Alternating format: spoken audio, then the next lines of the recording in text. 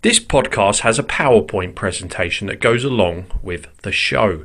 So if you would like to see the PowerPoint presentation, then head over to our YouTube channel at American Civil War and UK History. Although American Civil War and UK history is a hobby, there are small costs associated with running a podcast. So if you enjoy our content, please support the show. You can do this by pressing the support the show button or pressing on the link to buy me a coffee in the show notes. Thank you for your continued support. Daz, American Civil War and UK history. Cheers. Hello everyone, I'm Daz and welcome to American Civil War and UK History. This presentation is available as a video on our YouTube channel and as a podcast from wherever you get your podcast from. And remember, we are on Facebook, Instagram, Twitter and TikTok. This is part 2 of the battles of Forts Henry and Donelson. And I was joined by historian Greg Biggs to discuss the Battle of Fort Donelson. Now they turn their attention to Fort Donelson, so let's get this map back up again. And so tell us about its location, its design, and how it was built and everything like that. All right. Fort Donelson, a less powerful garrison.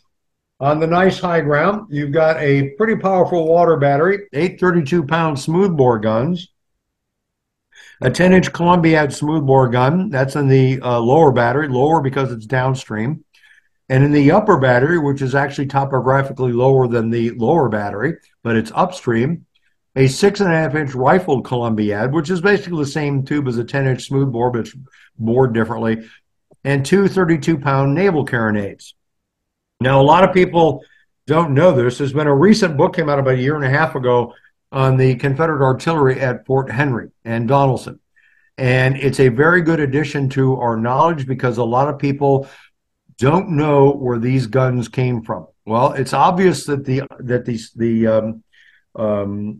Columbiads, the one that's at Fort Henry, the 2 that are at Fort Donelson, are cast at the Tredegar Iron Works in Richmond and then shipped by rail into Tennessee, all the way to Nashville, and then put on steamboats and then taken up the rivers to Fort Donelson, and then by rail over to the Tennessee River, and then up to Fort Henry, in that manner. And that's how the guns are going to. A lot of guns will get, by the way, to Columbus, Kentucky, and Fort Pillow, and places like that.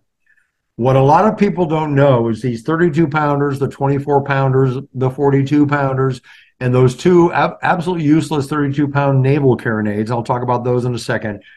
Become gifts courtesy of the United States Navy. In April 1861, after Virginia seceded from the Union, Virginia state troops go knocking on the door of the massive Navy Yard at Gosport, Norfolk, Virginia. This ties into the building of the CSS Virginia from the hulk of the USS Merrimack, which is left behind. A couple other ships get away, some get burned.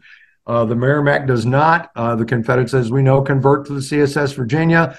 They capture 1,200 pieces of heavy naval artillery. I have a complete list of those guns, courtesy of a gentleman that was tasked by the Virginia legislature to go and inventory everything captured at Gosport Navy Yard. I'm a flag historian. I got it initially for how many thousands of yards of wool bunting that they captured, all of which came from England, by the way. But when you get into the Henry Donelson campaign, where do these guns come from? Thanks to the U.S. Navy. The other what if here for all of these forts, and it's not just the forts that are the brick and mortar forts that are built after the War of 1812, when a bunch of guys wearing red uniforms showed up and burned our nation's capital at the time. And that said about the second biggest defense expenditure in United States military history, the first being the 6 frigates, was building a chain of masonry forts from Maine to the Gulf Coast, so bad people with bad intent couldn't capture U.S. cities. So they will build Fort Sumter and Fort Jackson and Fort Massachusetts and all of this massive chain of Fort Pulaski, this massive chain of forts built out of masonry all up and down the United States coast and into the Gulf. Now, when the Confederates secede, they start building a bunch of earthen forts out there on the Outer Banks that I talked about in October of 61, some of the inner harbors, fortifications around Jacksonville, Florida, Pensacola, Gulf Coast fortifications, Savannah fortifications, and then, most importantly for the Confederates in the Western Theater, the inland rivers. Where are the guns going to come from? All those masonry forts had guns. They were there. When the Confederates took over the ones they took over, Fort Pulaski, Fort Sumter, one of the forts, actually two of the forts in Pensacola, the forts around New Orleans, which was a heavily fortified city, type of thing. The guns are there. But when you're building earthen forts, where are these guns going to come from? You can't cast enough heavy artillery at Tredegar and the Bologna foundries to fit them out. You can't cast enough heavy artillery at Atlanta to fit them out. There were one or two other foundries that could cast heavy guns. Mostly will be light artillery that gets cast. So courtesy of these 1,200 pieces of heavy artillery, these forts happen. So your what if is, what if the Norfolk Navy Yard does not fall to the Virginia State troops and they capture 1,200 pieces of artillery? So when I talk about the 32-pound carronades on the tour, I hearken back to the great movie Master and Commander. Fantastic movie.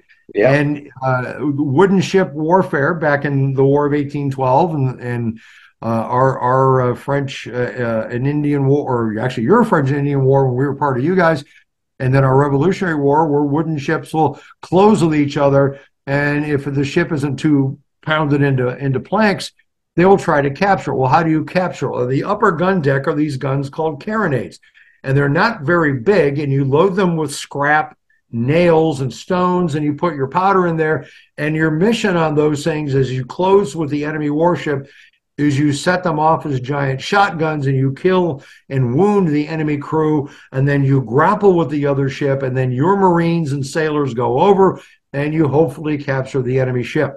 So being a naval institution at Norfolk, they're basically grabbing guns and shipping them west, and these two 32-pound carronades were no exception. To my knowledge, they were never fired in anger. They wouldn't have done anything unless the United States Marine Corps is doing a naval landing literally at the foot of the upper battery. Those guns are utterly useless because they range out only a couple hundred yards. So that's basically what happens and how the guns get there. So let's go back to February 12th. Halleck has been bugging Grant ever since. Hey, I need you to take Clarksville. Grant says, well, this thing called Donelson is in the way. The waters are rising. Lew Wallace's troops show up. Some more reinforcements show up. And then, as you can see on the road network, the Telegraph Road, which was built by the Confederates, and they ran the telegraph line from Henry to Donelson so they could talk with each other. They will start to send forth a expedition under Charles Ferguson Smith, his lead brigade, W.H.L. Wallace, who will be killed in action at Shiloh. And then on the Ridge Road, which also is known as the Paytoma Furnace Road because it went to the Paytoma Furnace, is John McClernand's division with Richard Oglesby's brigade in the lead, future governor of Illinois. And it's a very hilly route called the Ridge Road because they literally built it on the top of a ridge. You can hike this route pretty much today. It's part of the Land Between the Lakes area where there's a lot of hiking trails, and it's marked as a hiking trail. So you can get an idea of what the terrain is. It runs north of the modern road when it gets down to the flatter area. And on the 12th of February, Grant's probing will start to head towards Fort Donelson. He will, Lew Wallace will command a brigade left behind to kind of hold the Fort Henry area. There's Union troops across the river at Fort Hyman to protect it, because again, Halleck's looking at this as a supply base, and they're landing supplies, but with the rising water, they got to keep shoving them up the riverbank. So Wallace realizes Grant doesn't have enough guys. He's only got two divisions, and I'm going to pull my guys out a couple miles because I know I'm going to get the call to head forward. And sure enough, that's exactly what's going to happen. In the meantime, the reigning of Confederate brigadier generals will happen at Fort Donelson. The senior ranking guy is going to be John Floyd from Virginia, who actually is a combat veteran. He fights in the battles along the Kanawha River, places like at Scary Creek and Gauley Bridge, and a couple other important places there in Carnifax Ferry is another one. My Confederate ancestor in the 22nd Virginia serves under him there. And then, so he will show up, and by data commission will actually outrank Gideon Pillow, who's the number 2 guy in terms of commission, another Confederate brigadier general, who both of whom outrank Simon Bolivar Buckner, who's West Point, and the number 3 guy in terms of date of commission. So the garrison at Fort Donelson on the 12th of February actually outnumbers Grant by about 3,000 troops. And Pillow is the on-site commander. And he, even though if you read his communications, he's an avid Southern patriot, he's a gung-ho alpha personality. But in terms of going out and trying to interdict Grant coming across, he's got some cavalry out there on the roads. One group of cavalry is out there on the Telegraph Road, and when Forrest shows up on the 10th and the 11th, he rides out on the 11th and doesn't see anybody, and then rides out on the 12th on his scout and collides with Oglesby's brigade, and then a gunfight breaks out where Forrest uses a pretty good combination of maneuver and charges and foot-mounted fighting and mounted fighting, and forces Oglesby to deploy from column into line and delays him for a couple hours. And then he rides back and reports to Pillow, Colonel, he's a lieutenant colonel at the time, Colonel Forrest, where are the Federals? And it's basically General Pillow, they're here. They're a couple miles outside the fort and they're coming on. And Wallace will shove back the Confederate cavalry on the Telegraph Road with the same basic report. Okay, they're coming across. Does Pillow, and I take staff rides out there, you can drive a lot of the Telegraph Road today, and I always get asked by professional soldiers, well, gee, this is amazing defensive terrain, it's wooded, there's ravines all over the place, so how many brigades does Pillow send out here, and how many brigades does he put out on the Ridge Road? And I said, well, if I'm in charge of this campaign, there's 2 brigades on each road, and I'm going to kick Grant's teeth in as he comes over. And if I get outflanked or outnumbered, I'll just do a fallback to a successive position because there's nothing but ridges between me and Fort Donelson. I've got a lot of places that I can fall back to. Does Pillow do that? No. He totally surrenders the initiative to Grant. Keep this in mind when Grant is talking to Buckner after the surrender, and he says, if you had been in charge of this campaign, I would have fought this campaign completely different. But he knew Pillow from the Mexican-American War, and he knew Pillow wasn't going to be an aggressive guy out on the field. So he knew that Pillow was going to surrender initiative, and that allows Grant to almost walk right up to Fort Donelson and get the spyglass out and go, okay, here's what we're facing with, and then he deploys his troops accordingly. The deployment of the troops is he will send Wallace's brigade initially to the north side of Fort Donelson because he wants to block the road up to Kentucky from there on Hickman Creek and prevent an escape route. What's Grant doing? He's thinking not only capture Fort Donelson, I want the whole bloody garrison as well. So that group of troops under there will be out that way. And then we'll see, because of the incessant flooding of this campaign, that Hickman Creek is significantly wider than it was. The bridge is underwater for the road that crosses there. Heading up to Eddyville, Kentucky, it's the Eddyville Road, and he will pull the bulk of his brigade back, but he'll leave a small detachment of Union troops there just in case something happens and he can report that outlet is open.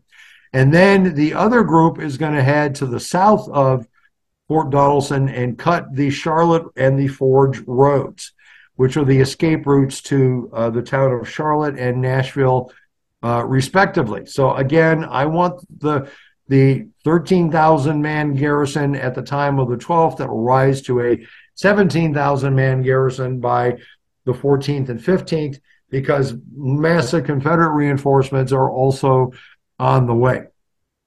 Albert Sidney Johnston is the Confederate department commander, Department Number 2. He's up at Bowling Green.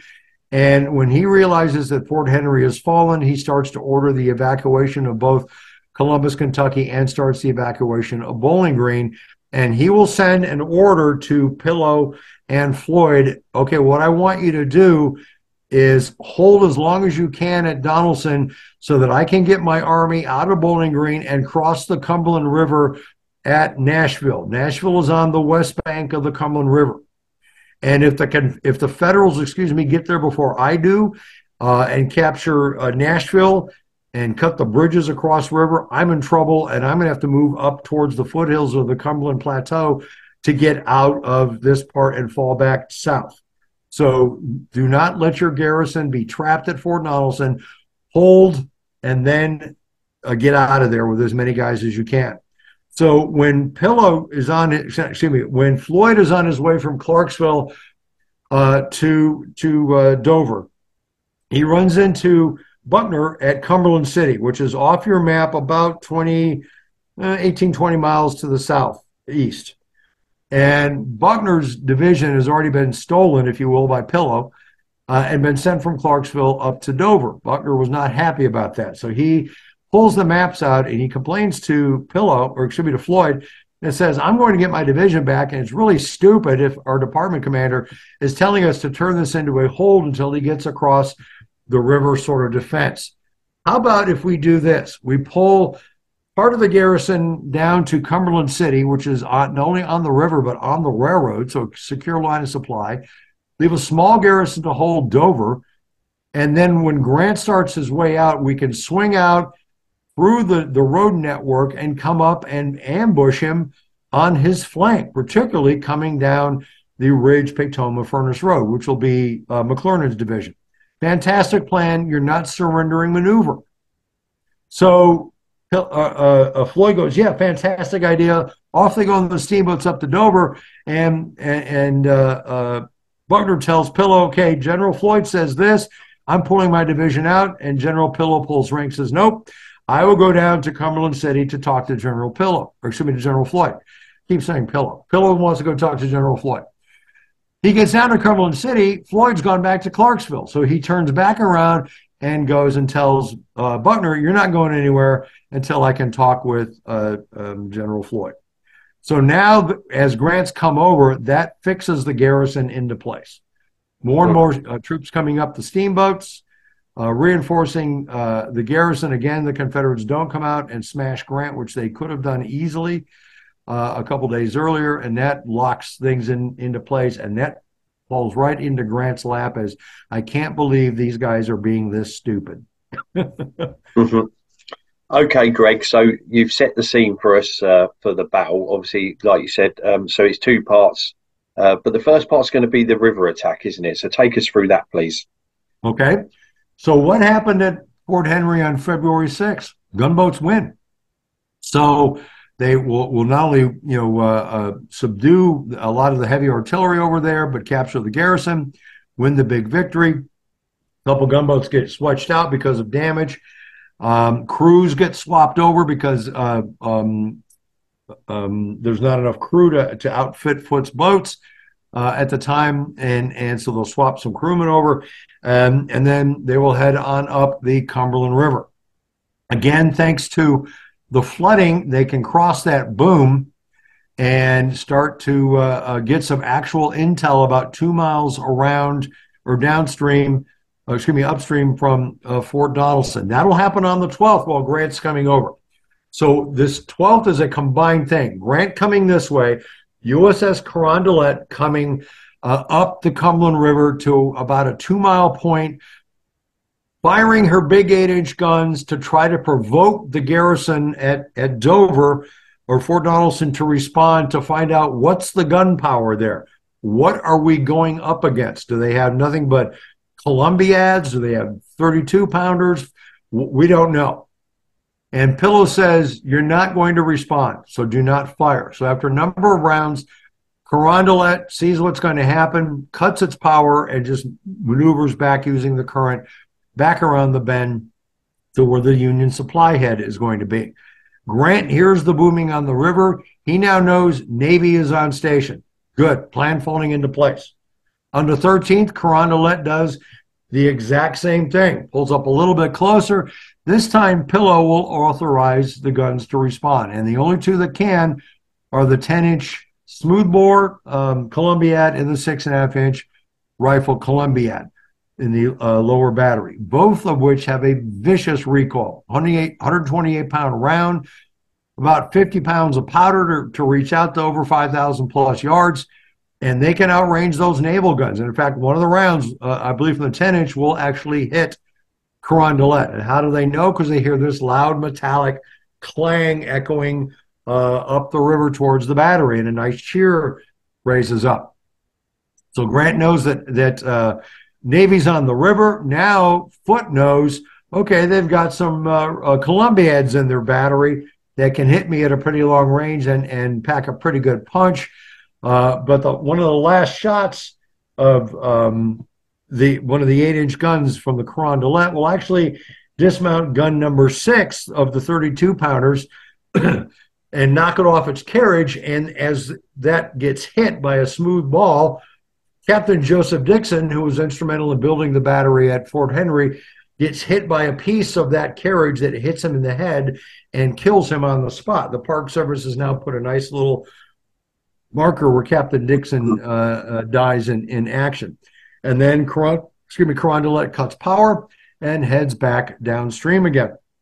So the battery of 8-pounders left to right off the river, the first 4 guns, the Confederates do not have enough trained heavy artillerymen. You have some guys from the Tennessee State Artillery, from Mankowitz's battery there, that will do the training. They're the ones manning the heavy guns, the 2 Columbiads and the carronades.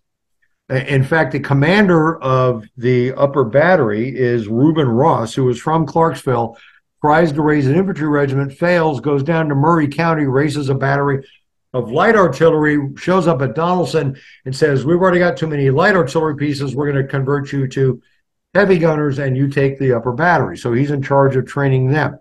He's West Point, so he's got some artillery experience. The lower battery, however, they'll use the gunners of the heavy artillery, and they'll take, for the first 4 guns coming off the river, guns 1 through 4, Company A of the 50th Tennessee, who are all men from Clarksville. So these guys are literally fighting in their backyard. The next 4 guns are Company A of the 30th Tennessee, who are from 2 counties over to the east of Stewart County and Dover, and they're all from Springfield-Robertson County.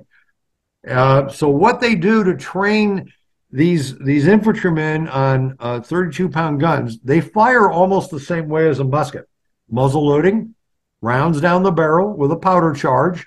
They don't, muskets and flintlocks don't have a vent prick, but you've got an ignition system, whether it's a flintlock in a pan or a percussion cap on a percussion rifle or percussion smoothbore. And so basically what they said, well, loading is the same way. So they run them through the loading drill. They get that down pretty good.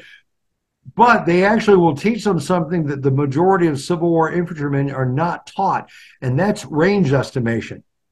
Now, the artillery is a technical service. If you're West Point and you were upper level of your class, you went to the engineers, then the next upper level of classmen went to the artillery, and then everybody else were stuck in the infantry or the cavalrymen because they didn't do geometry or algebra well enough to get into the technical services. So what they do is on the backs of these guns, there's a little device that goes on the breech, and they use that for estimating the range, the pivot, and things of that nature. So they send an officer down the river with some paint, and at about 800 yards, he paints a tree. 1,000 yards, paints a tree. 1,200 yards, paints a tree, etc. They then will go back and they will practice zeroing in on these targets. And okay, that's an 800-yard tree, zero in, and they teach them how to do that, how much powder is necessary to make sure that ball gets to that point, and they will drill for several days, and they do a really good job. Mm-hmm. And the boom is a lot bigger, 32-pound shot going. I don't know if you've been to a Civil War raid, even a 2-pound blank round from a Napoleon kicks you in the chest pretty good. Mm-hmm. So you've got about a 15, 20-pound powder thing for a 32-pound ball. That's a big thunk. And when the battle ensues, Clarksville's 37 river miles away. They hear this over in Clarksville with not a problem. So on the morning of the 14th, the Confederates know where Grant's supply depot is because you can stand at the water battery and look downstream about 2.5 miles, and you see columns of smoke. It's an S curve. So you have your 2 miles of straight river, then it curves to the right, and then another S curve to the left. and behind a little ridge, and then that's where Grant's reinforcing point is going to be. And the Confederates figure it out because steamboats burn coal. And what does coal do when it burns? Black smoke. So when you see black smoke moving above the tree line, that boat is moving. When you see the smoke just standing there and billowing up, they deduce that that must be where Grant's getting his reinforcements from. And they're absolutely right. Halleck's going to be shoving troops down there, supplies, food, whatever's needed for Grant to prosecute successfully this campaign.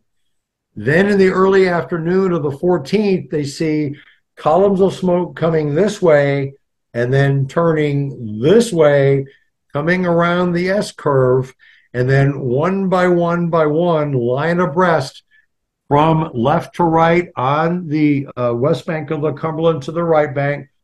The USS St. Louis, which is Foote's flagship, closest to the western bank, and then you've got the Louisville, the Pittsburgh, and on the far right bank is the Carondelet. Coming line abreast, the Cumberland River today is maybe at Fort Donelson 25 feet wider than it was then. There's a marker buoy. Former park historian said he thinks that's where the Civil War bank was at the time. So we're only talking about 25 feet or so. Kind of like at Shiloh, Tennessee River is supposed to be the exact same width as it was during Shiloh.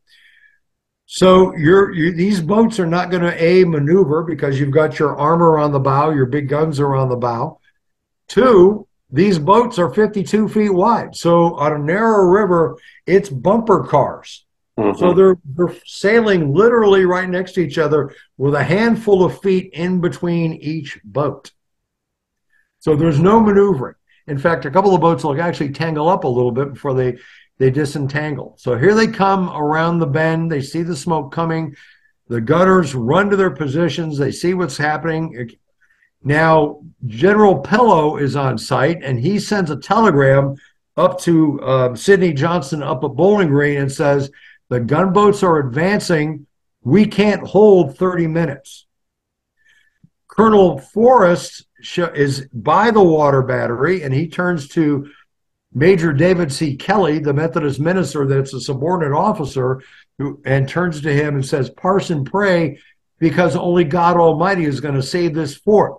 Why are they saying that? Because the memo that came over from Fort Henry is these gunboats are invulnerable. We can't stop them, leaving off the fact that the gunboats got pummeled over there, and two of them very badly damaged. The other thing that Fort Donelson has that Henry does not is plunging fire.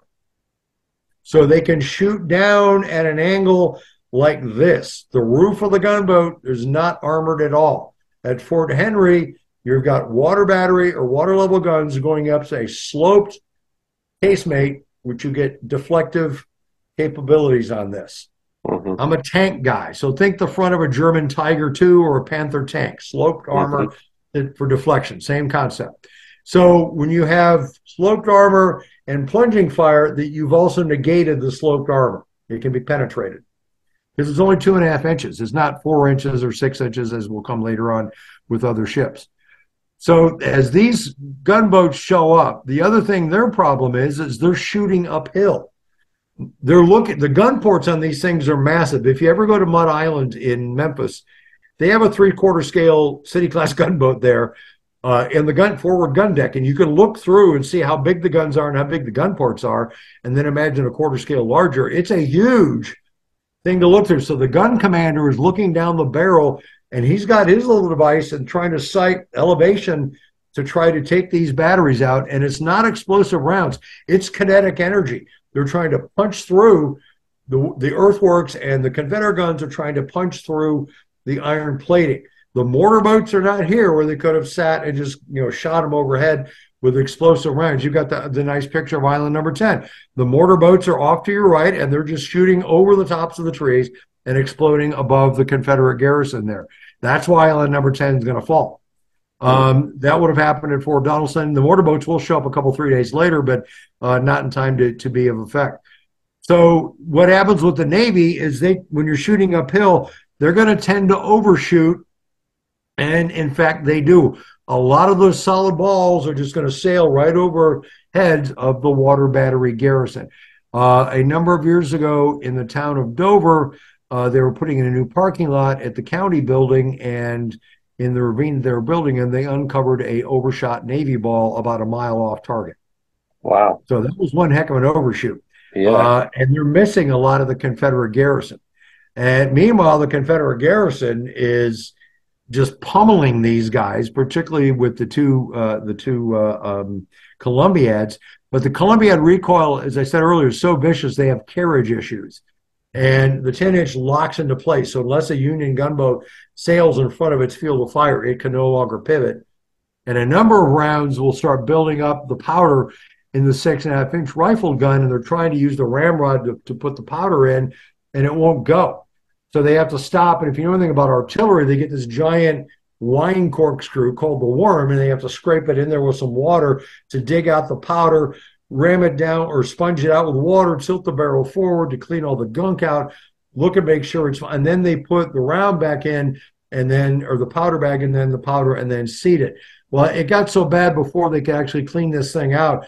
The ramrod was bending. They cut a small sapling and finally got the rounds properly seated, because if you don't get that powder up tight against the breech and you set your explosion off the kit, you get a breech explosion and the gun bursts. That's what happened at Fort Henry, probably with the 24-pounder blew up, a breech blast. So that gun is going to be out of action. And then later on, after they clean it out, the same thing. And the excitement when they're punching the vent prick in it, they snap the vent prick off and spike their own gun. The 10-inch, runs out of field of fire as the gunboats close up. And that's what Foote wants to do. Hey, it worked at Fort Donelson. Let's get closer. Well, when you get into 1,000 yards, the 32-pounders can start roaring into action. And anything like a boat davit, those nice funnels that bring fresh air down into the engine room or onto the gun deck and to vent fumes out. Your funnels that draw fumes out of your boilers in the engine room, all of that kind of stuff. And the pilot houses being vertical armored pilot houses, all that stuff is getting pummeled. In fact, that one of the guns, the Park Service put a nice little plaque there, which is great, because when you go into the gun pits, they've got these little stories now. And this one infantryman turned artillery guy gets up to yank the lanyard. He gets up and he puts the fuse in there and then jumps down and gets away and leans away from his gun. He goes, "All right, boys, see me take a chimney." And he yanks the lanyard. The gun roars and rolls back on the carriage and hits the chimney of one of the ironclads, and just all of a sudden smoke starts pouring out of where the big hole is instead of the top. So these ships are getting pounded. The other cool thing that the first 4 guns that did, the ones closest to the river manned by the 50th Tennessee, because of their angle of deflection on the river, they learned how to skip 32-pound cannonballs. Now, how many of you, me, your viewers, friends, when you were little kids, went to a river or lake and skipped stones on the river or the lake? We've all done it. Yeah. You get your right angle of deflection, water's incredibly dense, you can skip your cannonball. And guess what happens to USS Pittsburgh? 2 rounds in the bow below the waterline, and she starts going down like this. They uncouple the bow guns and roll them to the stern to increase the weight in the stern. They will kick the pumps into overdrive, cut her power, and she maneuvers out of the danger zone. There's going to be fire at her the entire time, and Pittsburgh will actually will take 2 below the waterline, and she will actually get 20 other hits during the action. But she's not the first ship that will get disabled. The Louisville will get disabled after 36 hits, including the steering, and then she'll cut her power and drift out of way. And then you've got the St. Louis, which is the flagship, 59 hits. She's pummeled. The flag, the pilot house is penetrated. You've got guys killed or wounded. Flag Officer Foote is wounded. He will die of that wound in 1863. That's why guys like Charles Davis and David Porter will take over the fleet later on. Just absolutely pummeled. The one that gets pummeled the most is Carondelet. She will make it to within about 500 yards and make fast almost against the eastern bank of the Cumberland River. And she is just getting, because the guns will just start to pivot and they just open fire and just pummel that ship, and she will get 54 hits, cut the power, and will retreat. Badly, badly damaged. The funnels, the tower, the smokestacks, everything.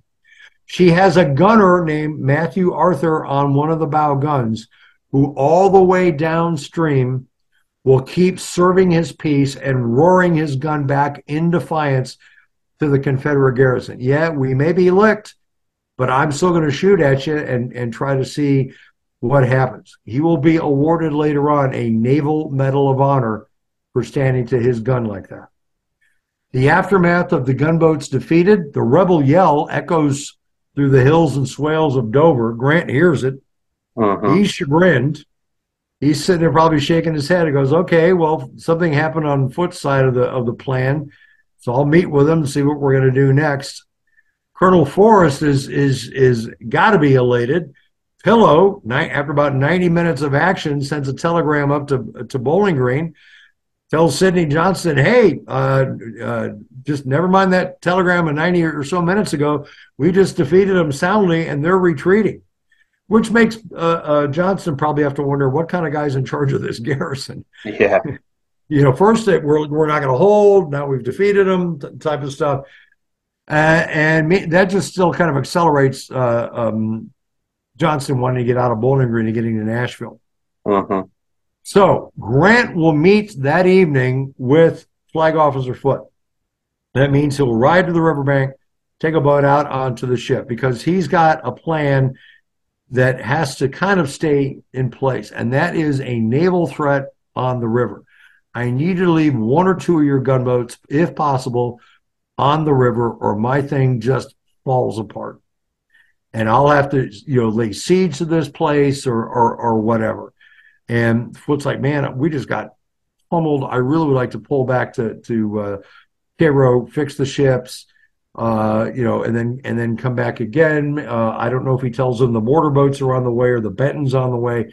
Grant doesn't mention anything about it that I've ever found, but that's where Grant is. On the Confederate side of things, that order from Sidney Johnston is we need to bring the garrison out as much as possible to save them and get them to Nashville to join up with the 18 to 20,000 or so men that are coming down from Bowling Green, and the 20 or 1,000 or so men that are at Columbus, Kentucky, have yet to start retreating because Leonidas Polk, the commander there, the former bishop turned general, has now begun a long and illustrious career in the American Civil War of not obeying an order he didn't particularly care for.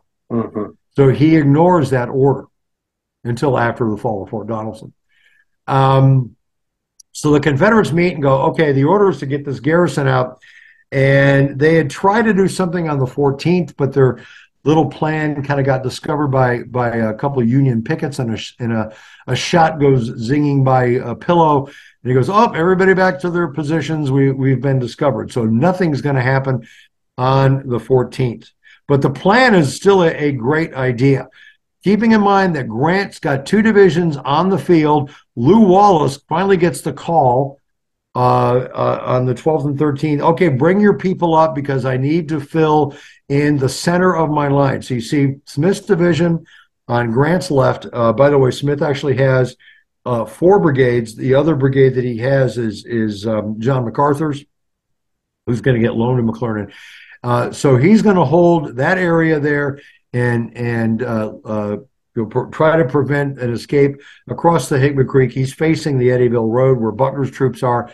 And then McClernand is edging down the Winds Ferry Road to try to get to a series of hills above the Charlotte Road that interdict the Cumberland River, because if he gets a couple batteries of artillery, he now cuts the Confederate supply line, which is 5 steamships coming from Nashville and Clarksville and putting in at the Dover Hotel. That's not only Buckner's headquarters, that's their logistics point. So if you put artillery on there, you've now cut the line of supply. Those steamboats can't get any closer, and you've cut the Confederate escape route. Again, Grant is thinking Clausewitzian. I want to bag this 17,000-man garrison so I don't have to deal with them anymore. Absolute great plan.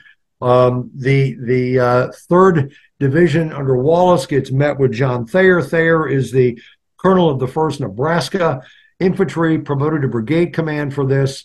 a fine soldier, later governor of Nebraska. Nebraska is only a territory at this time, and he joins Wallace. He's a borrowed brigade from Don Carlos Buell, and other reinforcements are going to show up during this day of the 14th and 15th as well. And you see where Wallace's position is. Now, if you look up the Pinery Road and the Indian Creek, and you see Confederate artillery on the left there, which is Graves Kentucky Battery, and where Hyman's brigade is, who had been the Fort Henry garrison, and Manny's Tennessee Battery, they cover that area by fire because that area is flooding and you're not going to build trenches in the valley floor. Wallace can see that okay, there's 12 pieces of Union or Confederate artillery on this high ground and supporting Union infantry on the slopes. I'm not going to assault that way. So what happens with McClernand is he does not have enough combat power to extend Grant's right to get across the Charlotte Road and to get artillery on those hills. In fact, he gets to the top of Dudley's Hill, which is the hill just to the south of the Charlotte Road.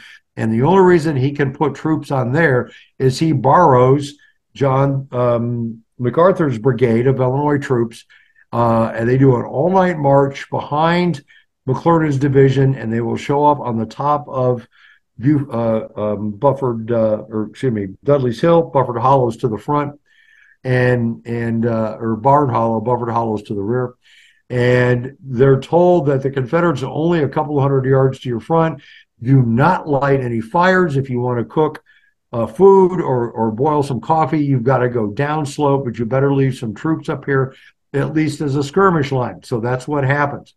No entrenchments at all on the entire Union side, except in Wallace's position where one of the Illinois batteries will actually entrench. So they're up there, and then the plan is to keep funneling troops at sunlight on the 15th to try to close the Charlotte Road. There is Union cavalry out there. There's a handful of Illinois companies, a company of the 2nd U.S. Regulars, a company of the 4th U.S. Regulars out there, but it's not enough to really hold it.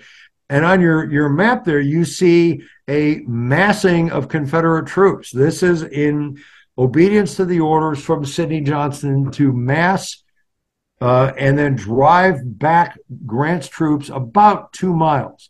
The road they want is not the Charlotte Road because the creek down below, the Lick Creek, has flooded so much that it's not going to be safe to get men through icy water that'll be almost up to their necks. So their next objective is the Forge Road. The Forge Road is, if you see the ACE of W.H.L. Wallace's brigade, that's the Forge Road running down to Lick Creek. When they cross there, in that area where the Smith's Ford is, where Forrest will go out later that night, the water depth is only what they call saddle skirt deep. So on a man that's about 6 feet, that's about mid chest to lower chest, and they can get out without. They're worried about hypothermia. They don't call it hypothermia then. About these men freezing to death because of exposure. But the objective is the Forge Road because the creek is much narrower. It leads to the Charlotte Road after it goes by an iron forge a couple miles to the south, and then joins the Charlotte Road and gets down to Charlotte, which they'll end a march there, and then the next day march on to Nashville. So that's the objective. So in order to mass combat power, if you know anything about linear warfare, and I'm a big Napoleonic and Frederick the Great era, our Rev War era, where you have linear warfare. Nothing's different in the American Civil War than, Wellington facing off Napoleon at Waterloo. Same thing. You line up a bunch of guys on your side, Napoleon lines up a bunch of guys on his side, and you try to overwhelm the other army at a point of contact, which Frederick the Great was utterly brilliant at doing. The Confederates are going to do the same thing. It's a Napoleonic column of brigades, which is easy to march, and you don't have stragglers like you would in a linear formation. So it's a stacked mass depth of column on the Charlotte Pike. And what they will do is, starting about 6 o'clock in the morning, they will start to slowly move forward in column, drive the Union cavalry screen off of the Charlotte Road, and that's what Forrest will do with his brigade of Confederate cavalry. This is the 1st Confederate Cavalry Brigade in the Western Theater. Will basically slam the Union cavalry off the field, and they're not heard from for the rest of the battle. And then he will act in concert with the Union, or there should be the Confederate infantry as they pivot and march out. Now, when they start to make contact with MacArthur's skirmish line down in the Barn Hollow, about 6:30 in the morning, you can hear gunshots breaking out. The beating of the drum to, get to quarters and get your muskets and let's get ready for some action. Since you have a English audience, that's the order back then was stand to. You grab your weapons and be ready to do something. They start to form the 3 regiments on top of Dudley's Hill. And John MacArthur is a colonel of the 12th Illinois. He's a Scotsman from Chicago, and I'm a Chicago area native. As I like to say, Chicago, where all good Scotsmen come from. Their first battle flag has a Scots thistle on it. His boys are ready to fight. He's got the 9th Illinois, who's a German regiment, and he's got the 41st Illinois under Colonel Isaac Pugh. And these guys are ready to give it all. And here comes the skirmish line out of the Barn Hollow, reporting to Colonel MacArthur and saying, behind us is the biggest wall of butternut and gray we've ever seen. And it's a giant, giant juggernaut coming out of the hollow in a Napoleonic formation. But that's not the formation they're going to stay in, because as the sun not the sun, because it's not going to be sunny, but as the light starts to raise, it's a cold day. On the night of the 13th, 14th, 3 to 4 inches of snow and sleet hit the ground. The temperatures went from the high 40s, low 50s, that's centigrade, by the way, down to about 10 degrees centigrade. I don't remember my Celsius conversion, so I apologize for that. Okay. But that's going to be below 0 Celsius. I know that. Yeah. Pretty nicely below 0 Celsius. So it's kind of hazy. And then when you start shooting off a bunch of black powder muskets and artillery pieces, it leaves a bunch of white smoke all over the place. So visibility is going to drop quite a bit. So these guys will form up, and your standard formation of three units. So you've got 3 regiments in MacArthur's brigade. He will put 2 regiments up on the line. Basically, his 9th Illinois on the left, his 12th Illinois, or should be his 41st Illinois on the right, and his own 12th Illinois in reserve. That is a typical formation used even today. The U.S. Marine Corps platoon or squads have fire teams of 3 men. So you have a maneuver plus laying down suppressing fire. You have 3 men do this, 3 men do that, 3 men do this. And it's a very worthwhile formation, and that reserve unit is there in case they're needed. You don't know what the Confederates are going to do. Are they just going to come head on and try to bulldoze through your 2 regiments, in which case you've got a backstop? Are they going to flank you? Are they going to try to envelop your line? That's what the 12th Illinois is going to have to learn as this fight breaks out. So it breaks out, and as the line makes contact with MacArthur's line, they start to shake out from a column into line of battle. So the right hand of the column will start to shake out to the Confederate right, and the left hand will go up the Charlotte Road and then start to turn and go up Dudley's Hill, square on, and start to confront MacArthur's 2 regiments that are facing in line of battle and take them square on. Meanwhile, Forrest and some of the other infantrymen, particularly Wharton's Virginians, will head off down into the Buffered Hollow to try to envelop the Union position on Dudley's Hill. So contact made about 6:30 in the morning, and then they start to shake out into line of battle. Simonton's Mississippi guys will start taking on Oglesby's guys of his brigade there, Oglesby's brigade, his right flank regiment, who are basically out on the part of Dudley's Hill, about 100 or so yards, and so they're starting to square up against Simonton, and Oglesby sees what's happening, so he gets his boys up and ready. Meanwhile, as MacArthur starts to see what's happening, he will deploy his 12th Illinois into a refused flank position because of what Forrest and the Virginians are doing down there in the hollow. So his 2 regiments are online, and then the 3rd regiment, the 12th Illinois, comes up to this and ties in with the 41st, and then refuses the flank and forms like a door. Mm-hmm. They still do that in the military today. So that covers your flank. And then as the Confederates keep doing this, then the 12th Illinois detaches and does this. So they start to turn, and they're doing it on MacArthur's left and MacArthur's right. The other issue is lack of ammunition. 40 rounds in your cartridge box, 2 rounds a minute, you're out of ammo in 20 minutes of combat. You're looking at the cartridge boxes and ammo boxes of the dead and the wounded. You're rifling those to try to sustain some kind of fire. You're slowly being pushed back. Confederates charge. MacArthur countercharges. MacArthur loses his two pieces of artillery from a Missouri battery that are up there as his fire support. Confederates will capture that and slowly push back. This is not a rout. This is not a break and run situation. It is a slow pushback to get the Federals off of Dudley's Hill and then slam into Oglesby's brigade and do the same thing to them on the Forge lane, which is perpendicular to the Forge Road. So they will start pushing back. MacArthur will fall back into Buford Hollow towards the Union hospitals and supply area to reform and re-equip.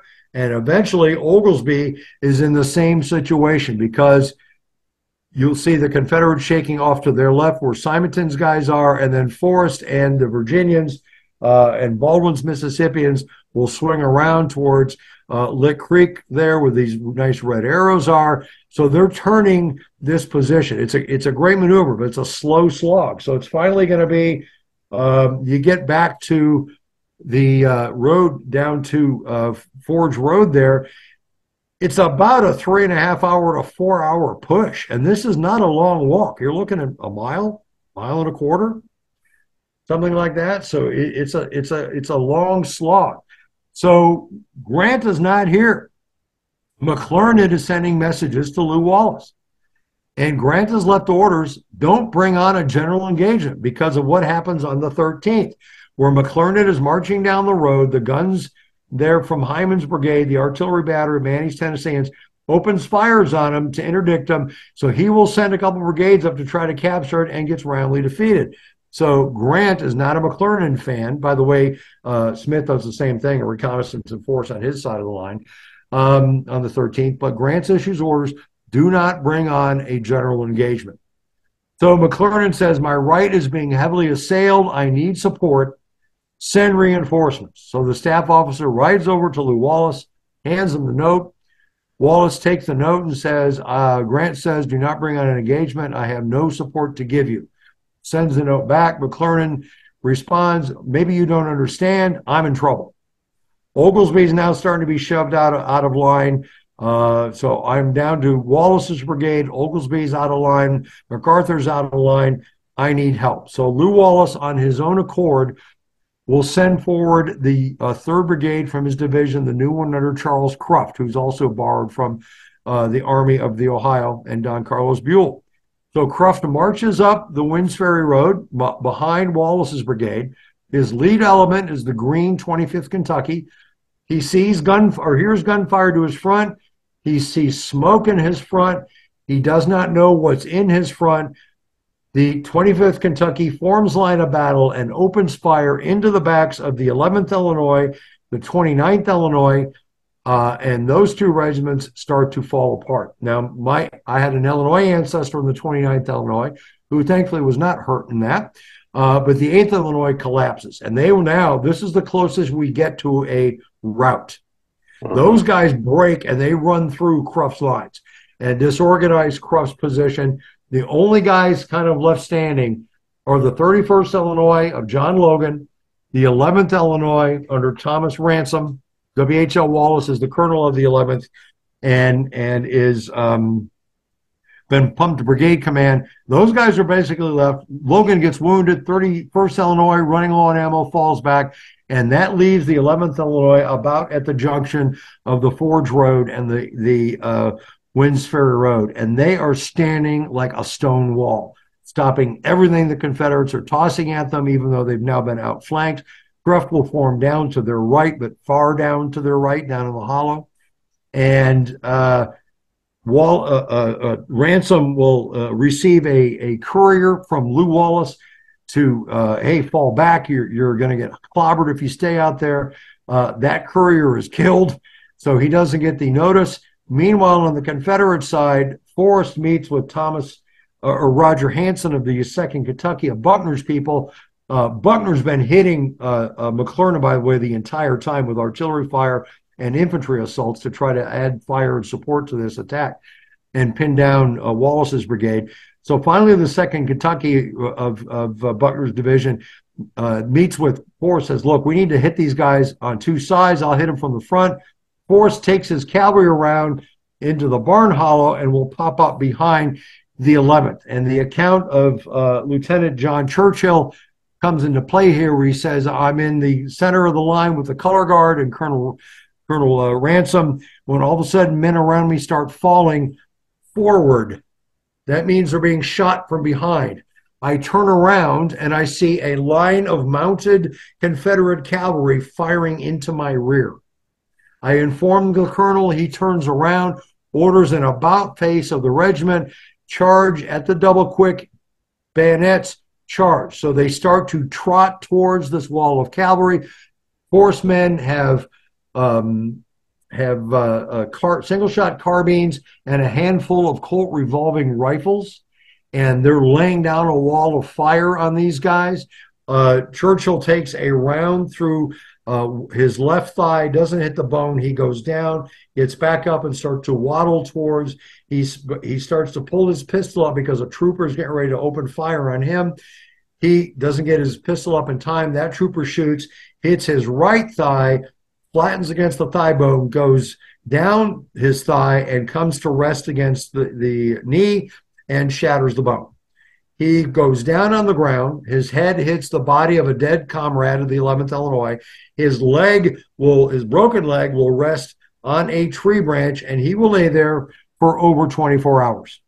Wow. And he does not die, because a Confederate surgeon looks at him and says, you're going to bleed out, nothing I can do, sorry, because it's so bloody cold, his wounds freeze shut. Mm-hmm. I mean, it's an amazing story. Yes. Meanwhile, so Ransom, who will, by the way, later command a division under Grant, he pulls his boys back, and they will lose 65% of that regiment at Fort Donelson in this one fight. Those are 1864 casualty levels. Those are enormous casualty levels. Oh, yeah. Then they go on to Shiloh and lose another 50%. So that regiment gets shot to pieces in his first two battles. So they're falling back. Grant finally gets a communication from Wallace that says, hey, I've sent Cruft forward. Our right's just getting creamed. Can't stop them. I'm sending forward troops. What do you want us to do? Grant comes back on the battlefield, rides up to about where the Winds Ferry Road is with Wallace, meets McClernand, and everybody else. And he's got reinforcements coming up. And he says, all right, they're trying to break out. He's deduced that. And he says, if they're strong on our right, they have to be weak on our left. Because, again, linear warfare, if you're going to hit here, you've got to weaken this part. And that's exactly what happens. If you look on your map that you have up, where it says 30th Tennessee there, that was entirely Buckner's division's position up to about where the apex of the line is. That's Porter's Tennessee Battery. That's about where the Park Visitor Center is now. And the park road that runs inside. And then you've got the rest of Buckner's guys in the 30th who've been pulled over, 9 companies to hold what had been held by a division of infantry that morning. We've guesstimated it out to about 1 man every 8 feet behind the trenches and the abattis to their front. And these guys have flintlocks. So it's not what you think is a formidable force, but let's see how they do later on. So Grant deduces what's going on. He deduces it's a breakout. He sees dead and wounded Confederates in his front with packs on, because when you're breaking out, you're supposed to go with your packs. That's the plan. Buckner's guys have the packs because they're going to be the rear guard. They're going to swing out onto the road and advance and take a rear guard position and hold anything Grant throws while the rest of the garrison, such as they can, gets on the Forge Road and gets out of town towards Charlotte. This happens about 2:15, 2:30 in the afternoon. Buckner's in place. Grant's on the field starting to rally his people, and Pillow rides up and says, fantastic. You've driven him back a couple of miles. We have a secure line of supply. Let's all go back to the ditches.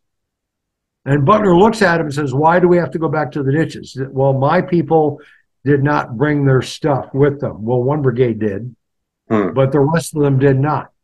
So in the meeting the night before, the Army has a thing, the British Army, I'm sure, has a similar thing called the Commander's Intent. And the Commander's Intent for this mission was to break out the garrison. Therefore, you put your packs on because we're not coming back. We're going to get to our objective achieved. Now get on the road and save as many people as you can. So obviously Pillow did not understand the Commander's intent, and more importantly, did not pass that down to his other brigade commanders, but one of them found out about it and did it on their own. So you've got Buckner with the packs, one of Pillow's guys with the packs. By the way, this division's under command of Bushrod Johnson, the 4th Brigadier there, and also West Pointer, but Pillow just overruns the guy pretty much. So that's the set in place, and then Floyd shows up and goes, what are you talking about falling back? Why have we been fighting since 6-ish in the morning? We've got our objectives. We're supposed to get these guys out. And Pillow just overrides him by sheer force of will. So back they go, with Buckner slowly pulling back. So all of that, fighting for basically nothing. Yep. Wow. A lot of guys killed and wounded. Yeah. For a absolutely botched objective. So the second thing. Yeah, go ahead. Carry on. Oh, okay. The second thing Grant does is he's got his right division commander in the right place at the right time. Charles Ferguson Smith was commandant of cadets at West Point when both Grant and Sherman were there. He's the guy that Halleck wanted to command the expedition. When Grant gets his brigadier star and gets tapped to command it, he has his sit down with Charles Smith and says, I hope there's no issues. You know how I feel about you. You're my hero, just idol worshiping, if you will. They get along fantastically. Charles Smith sucks it up and basically says, I will obey whatever orders you issue to me. Now he's already loaned one of his brigades, which is MacArthur's, to McClernand. The other brigade is being loaned to Wallace. You see Morgan L. Smith's guys there, which includes a couple of Zouave regiments, the 11th Indiana and I forget who is it the 8th Indiana? No, 11th Indiana. One of the Missouri regiments is a Zouave unit. And so that knocks Smith down to Lauman and Cook. Lauman and Cook are on the opposite ridge as you see. The valley road in between there is now the Park Service Road down to their maintenance shed. So when the order comes from Grant to take your division into the fort, they must be weak on your side. Smith says, I will do it. He gets his troops ready to go, and he will form his line of battle. The leading regiment in Jacob Lauman's brigade is a brand new unit that has just shown up the night before. It's the 2nd Iowa Infantry under Colonel Tuttle. These guys are itching to get their flag unfurled once more, because on their line or their time in St. Louis, they were tasked to hold or to protect an institution, and something happened. Some things got stolen. And when Halleck is sending people to the steamboats to go help Grant, he tells them, you are going to march with your colors furled because you did not obey my orders. And you will march with the colors furled. So that's what's going to happen. So these guys are itching to get their honor back and to do something amazing and to get that back. So as they form up and start down the slopes, Cook's mission is basically going to kind of keep the Confederate left pinned down, particularly Porter's Tennessee Battery in that apex of the line right there. Those 632, the 6-pound guns that are there. And they're being pinned down also by a portion of the Bergey's Western Sharpshooters, who will later become the 66th Illinois, but for this battle, they're the 14th Missouri.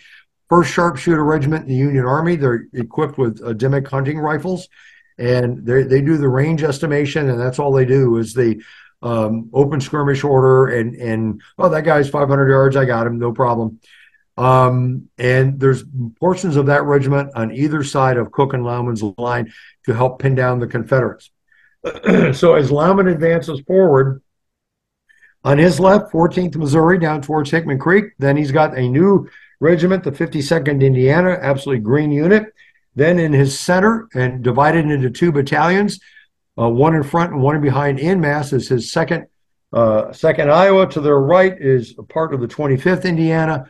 To their right is the 7th Iowa, a veteran regiment who got shot to pieces at Battle of Belmont, November of 61.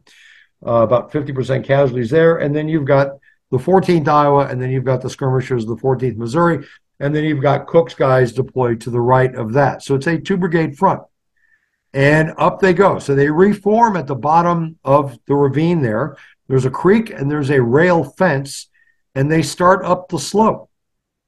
And Smith is an amazing guy. He is unafraid. He rides his lines on his white horse. He's got white hair, a long flowing white mustache. One of the 2nd Iowa soldiers says that his mustache was so long that it was flowing over his shoulders. That's one heck of a mustache that this guy had, that it was flowing over his shoulders.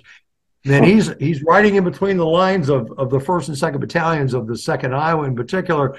And he, as Colonel Tuttle says, he urges us up the slope with a mixture of entreaties and oaths. This man is not afraid to cuss up a storm like any good sailor could do. Get up that slope, damn you, he says. I will have no skulkers in my attack. And he will swat some rear ends with the flat end of his sword. I will have no skulkers in my army. Get up the slopes, damn you. And the big line is, you volunteered to die for your country, and now you can. Now, to modern Americans and to modern Europeans and everybody else, it's like, wow, that's a pretty draconian thing to say. Yeah. This is 19th century America, where death was very common. Your kid might not last till 2 years old. Your wife could die in childbirth. Your son could die at 15. Death was common. So it was a very different look at death. So when Charles Smith says that, he knows that these guys expect they're going to get shot, hurt, and probably die. And that's not a battle cry that he took lightly. And his key line was, you're only volunteers. You're not regulars like I am. Mm-hmm. But he urges these guys on. And the key thing that he tells them is, load your muskets, but don't cap them. Now, when I was a young guy, I used to say, oh, that's really stupid. That means you can't stop and shoot back. That's the point. Mm-hmm. Because when you stop to shoot back, you're now in the kill zone. And when you stop and exchange fire with your enemy, your time in the kill zone goes up exponentially. As opposed to keep moving forward. Nowadays, you've got fire maneuver with other units laying down bases of fire. They didn't do that back in those days. But think Emory Upton at the Mule Shoe at Spotsylvania. Same thing. His 5 regiments in mass in line, go in loaded but uncapped. Cap your muskets when you crack the line, and then open fire. And that's what Tuttle's guys are going to do. They get to the top of the road, and they will open fire and break the Confederate line. Now, on the way up the slope, the first color bearer of the 2nd Iowa shot down, 2nd, 3rd, 4th shot down, some killed, some wounded. One of the company commanders makes it to the top, and he's mortally wounded. He dies urging his men forward to crack into the trenches. The 5th guy to pick up the color is Corporal Voltaire Payne Twombly. Obviously, his parents were into political philosophy, named for the French philosopher Voltaire and our American philosopher of the Revolutionary War, Thomas Paine. And then the last name of Twombly. He picks up his colors, is shot in the chest with a spent round, had something to block the wound from penetrating, is knocked down by the force, gets up, picks up his colors, charges up the slope, and slams them on the outer works, followed down the lines by other Union regimental colors. And he will be awarded the Medal of Honor in the 1890s for that feat. The park owns his medal. That flag will be sent back to Iowa. This is Iowa's big time up to this point in the Civil War, although the 7th Iowa was slaughtered at Belmont, November 61, was pretty big.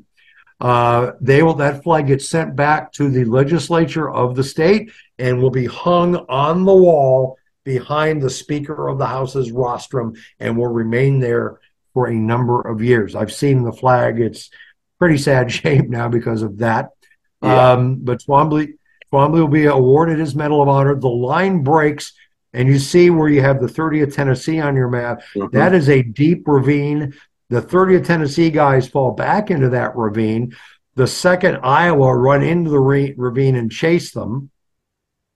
The 52nd Indiana comes up to the top of the ravine, sees what's going on, and opens fire, thinking they're going to help the 2nd Iowa by shooting Confederates, and instead shoot into the back of the 2nd Iowa, who turn around and fire a shot back at the Indiana guys. And then that's when Lauman says, get your Hoosiers off this battlefield. You're done. I don't want you here for the time being. And then on the hill on the other side of 30th Tennessee, the Confederates are bringing out the 49th, 50th Tennessee from the garrison of Fort Donelson to entrench and to shoot down into the ravine. That ground is actually higher ground than where the Confederate outer line is, where the 30th Tennessee, where Buckner was earlier. Mm-hmm. So they're shooting down. So the 2nd Iowa gets pulled back.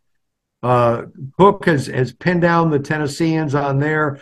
And some supporting artilleries come up to the ridge, and they're opening fire to try to pin down the Tennesseans at Porter's Battery. But what happens to Buckner's people when the order to retreat happens earlier that day? He comes back, he marches behind the lines where Hyman's brigade is, marches down the road behind where Porter's Battery is, and then gets up to the crossroads there, the Eddyville Road crossroads that leads down to Fort Donelson. There you can see part of it on your map. The Sallyport is to the right, heading towards Dover. And sees a bunch of guys in blue where a bunch of guys in gray and butternut had been earlier that day. So at that crossroads, a gunfight will break out. And there's some interesting accounts there. The 2nd Kentucky breaks into a big fight. The 18th Mississippi shows up, and one of their soldiers are on a high ground there. And he says, the entire front in front of me is a sea of blue. And this fight will go on, and the fighting to the right, where the Confederates are on the high ground above the ravine there, goes on until the sun goes down. Okay. Now, go ahead. Yes, you've got to have some questions and comments. Let me get something to Yes, so again, it's going to... So they've retreated back into their fortifications. You've had the battle on that side of the battlefield, and things are not going well for the Confederates now. So during the night, they decide to surrender, don't they? So tell us a little bit about that. The key to that surrender discussion is exactly what happened on Charles Ferguson Smith's side of the line.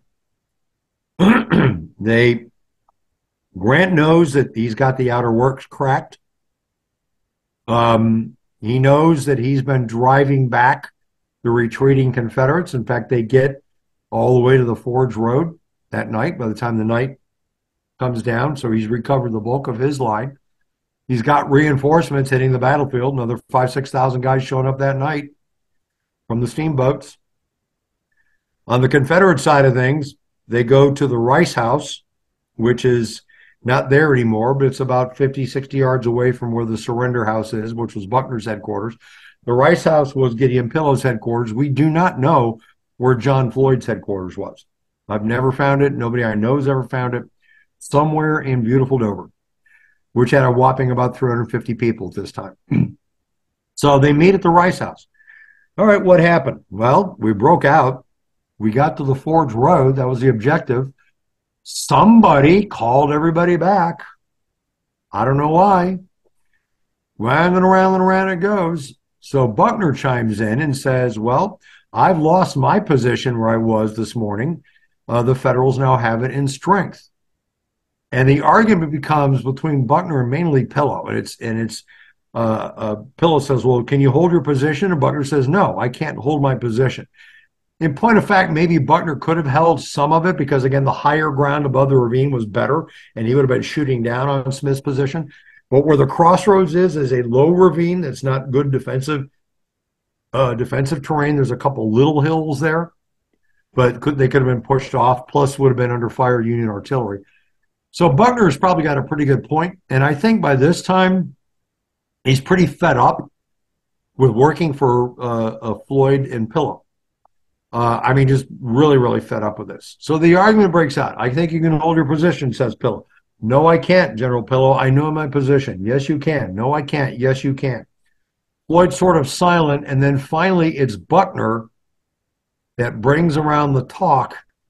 Maybe we've done all we can do, and maybe we should surrender.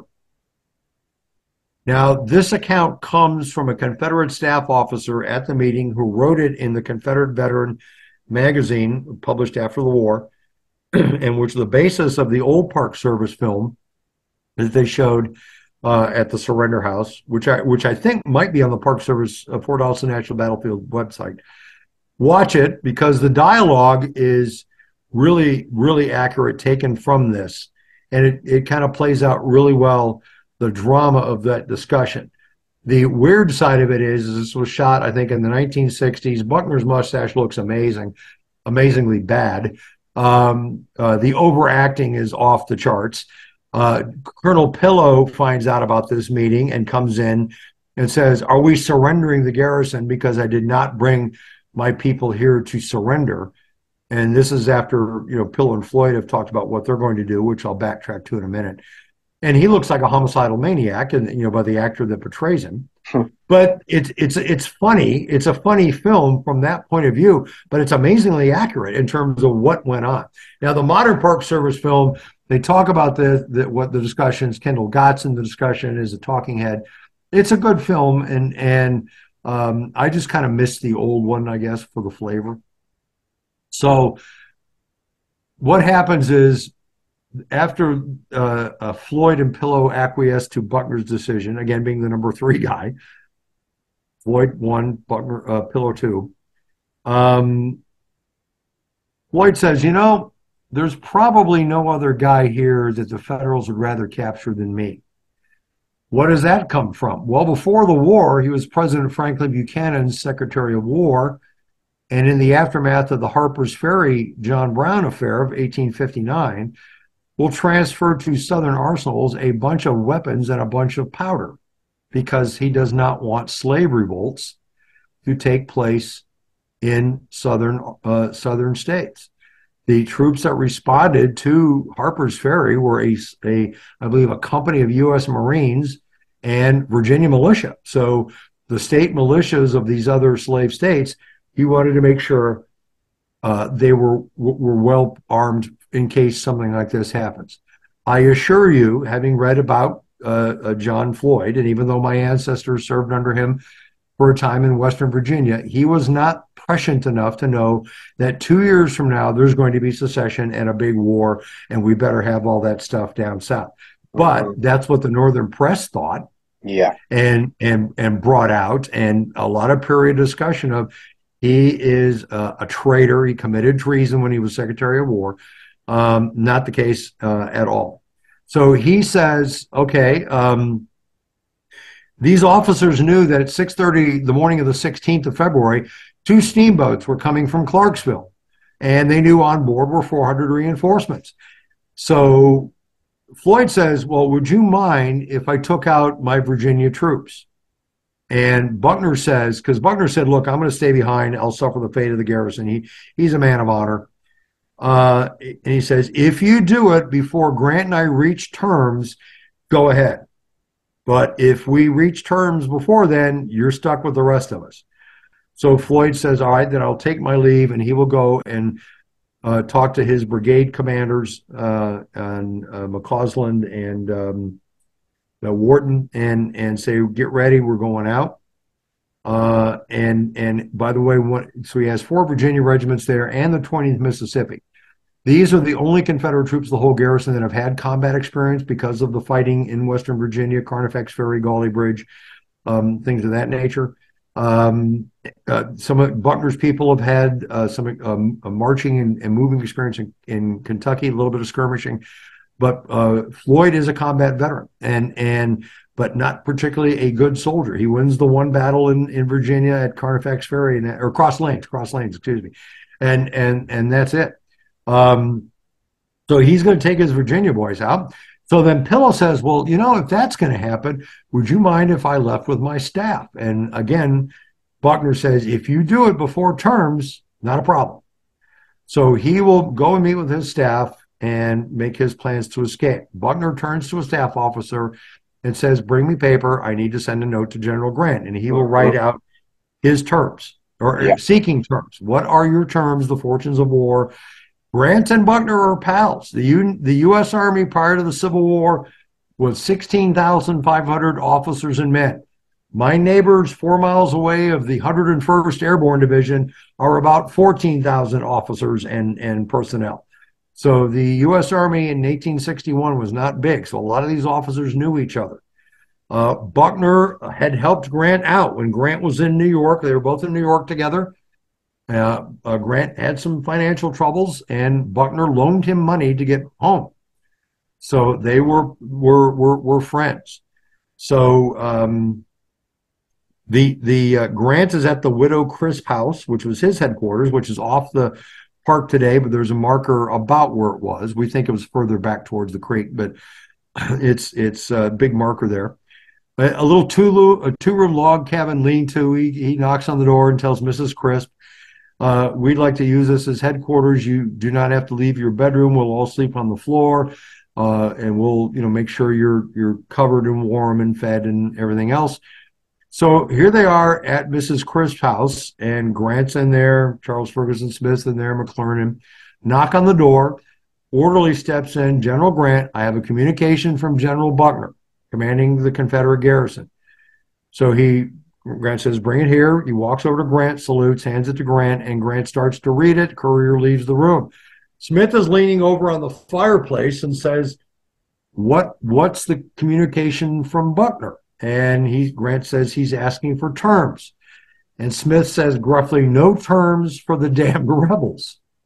Again, Mr. Gruff, old Army guy, hard scrabble soldier if there ever was one. And Grant will then write a communication to Buckner. He won't say no terms for the damned rebels, but he will basically say, these sort of the fortunes of war have changed, and I'm in a better position than you are. And unless you agree to unconditional surrender, I propose to move immediately upon your works. Knowing fully that Foote has left a couple beat-up ironclads on the river, and he's getting reinforcements, and if I have to assault the fort and lose some more guys, I'll do it, but I'm going to win, and he'll probably use Smith to be the spearhead to do that. So there's your terms. So Courier comes back to Buckner in the nice house you see there, the Dover Hotel, which was his headquarters. His office was downstairs, and reads the terms, and he's quite chagrined, but he's between a rock and a hard place. And he's, well, okay, if that's what it is, that's what it is. So he sends a note back through a courier that says your terms are agreed to. And once the word gets out, all along the Confederate line, up come the white flags. Union soldiers see that. Cheering breaks out. Gets to the gunboats on the river. Naval officer gets into a skiff after putting on his dress uniform, rows to the Dover, landing here. Sentries out front and says, where's the commanding officer? Sir, he's downstairs in his office. He goes in and he goes downstairs to accept the surrender of Fort Donelson's garrison on behalf of the United States Navy, as they had done at Fort Henry. And when he walks into where Buckner is eating breakfast, he enters the room and sees Simon Bolivar Buckner having food with his good friend, pre-war neighbor from Indiana, Brigadier General Lewis Wallace. They were pals from the militia days. Buckner in the Kentucky State Guard, Lew Wallace, Mexican War, Indiana Militia, Adjutant General of the state of Indiana. So these guys all knew each other. They did drills back and forth as militias would do pre-Civil War. So the naval officer turns on his heels and goes back to his gunboat. And then Grant will show up with his staff. The niceties will play out. Buckner's not that pleased, but, Grant's trying to be cordial and not shove this down his throat. Very magnanimous, as he will be 4 years later, a place called Appomattox Courthouse.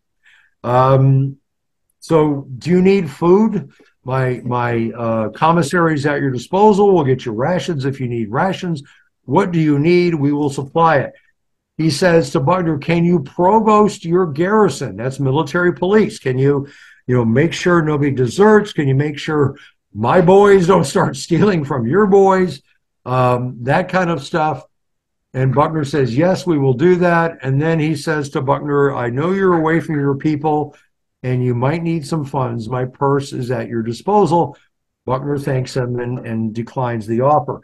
Now, I don't know if Grant ever paid Buckner back for that loan from New York, but my thing would have been, a few years ago, I loaned you some money. Did you ever pay me back for that? And Buckner might have gone, no, or Grant might have gone, no, I don't think I did. You're right. I screwed up. What's that? Great story, yeah. Yeah, it's a fantastic, one-on-one kind of thing.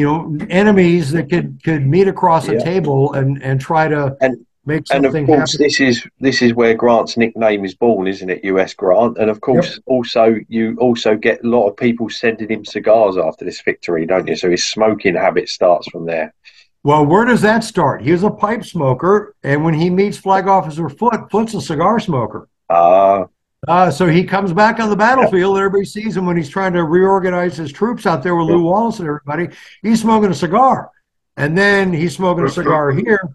And then when the newspaper reporters say General Grant with his cigar, this, that, the newspaper said it, and then here come the boxes of cigars to the point that he smokes 20 a day, and it kills him with throat cancer. Yeah, that's right, yeah. Where he finishes his memoirs.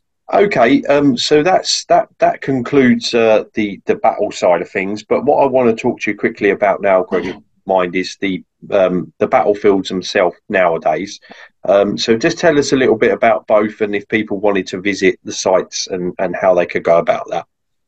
Okay, this marker here, I think is where the old Telegraph Road goes into the outer works. The outer works, most of the outer works, probably 3/4 are still there if you know where to go. If you come to the Fort Donelson National Battlefield Visitor Center, you get the park brochure. They will tell you how to get there. And you go down this road, which is a dirt and gravel road that makes a right turn that leads to Boswell Landing, which is a campground and boat landing on Boswell Creek, which was there during the battle. And if you go straight, you'll be on this high ground. And if they were to cut down all the trees, as the Confederates would have done in 1862 for Field of Fire, you would see the outer works. When the wintertime, like we have now, you can see them very easily. And at the top of the ridge line there, and then the road starts to go down towards the river valley and where Fort Henry would have been. You can go into the woods in the summertime. You have to be careful of things like chiggers and ticks and copperhead snakes. But in the wintertime where they're all sleeping, I go stomping in the woods quite a bit, and your line of sight is better. I wish this is not Park Service. This is owned by the U.S. Forestry Service, and who owns Land Between the Lakes, as they call it. And I wish I've talked to them about, can you cut down some trees where the earthworks are, and make a pull off where people can see it, and then you can go down and park your car, and then you can walk all the way to the river.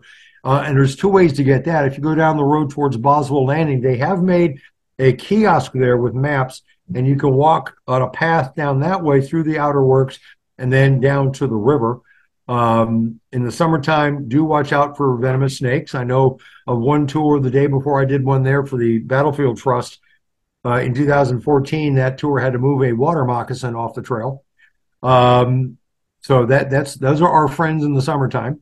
But there are paths to go down and get to the river. And when if you take the path through the where the sign is on your screen, that will take you to a spot where you can see Fort Hyman really well, better than the Boswell landing path because of the way the trees run and the turn in the river and things like that. And the Fort Henry navigation marker was allegedly it was in the river until a year or two ago when a barge slammed into it, took it out, and they've yet to put it back.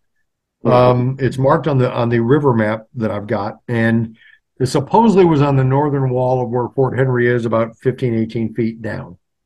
And that got flooded during the Tennessee Valley Authority area where they were flooding the rivers after moving hundreds and thousands of people off their homes and cemeteries, and so they could create the reservoirs and the wider rivers that are there today in the President Roosevelt or Franklin Roosevelt administration.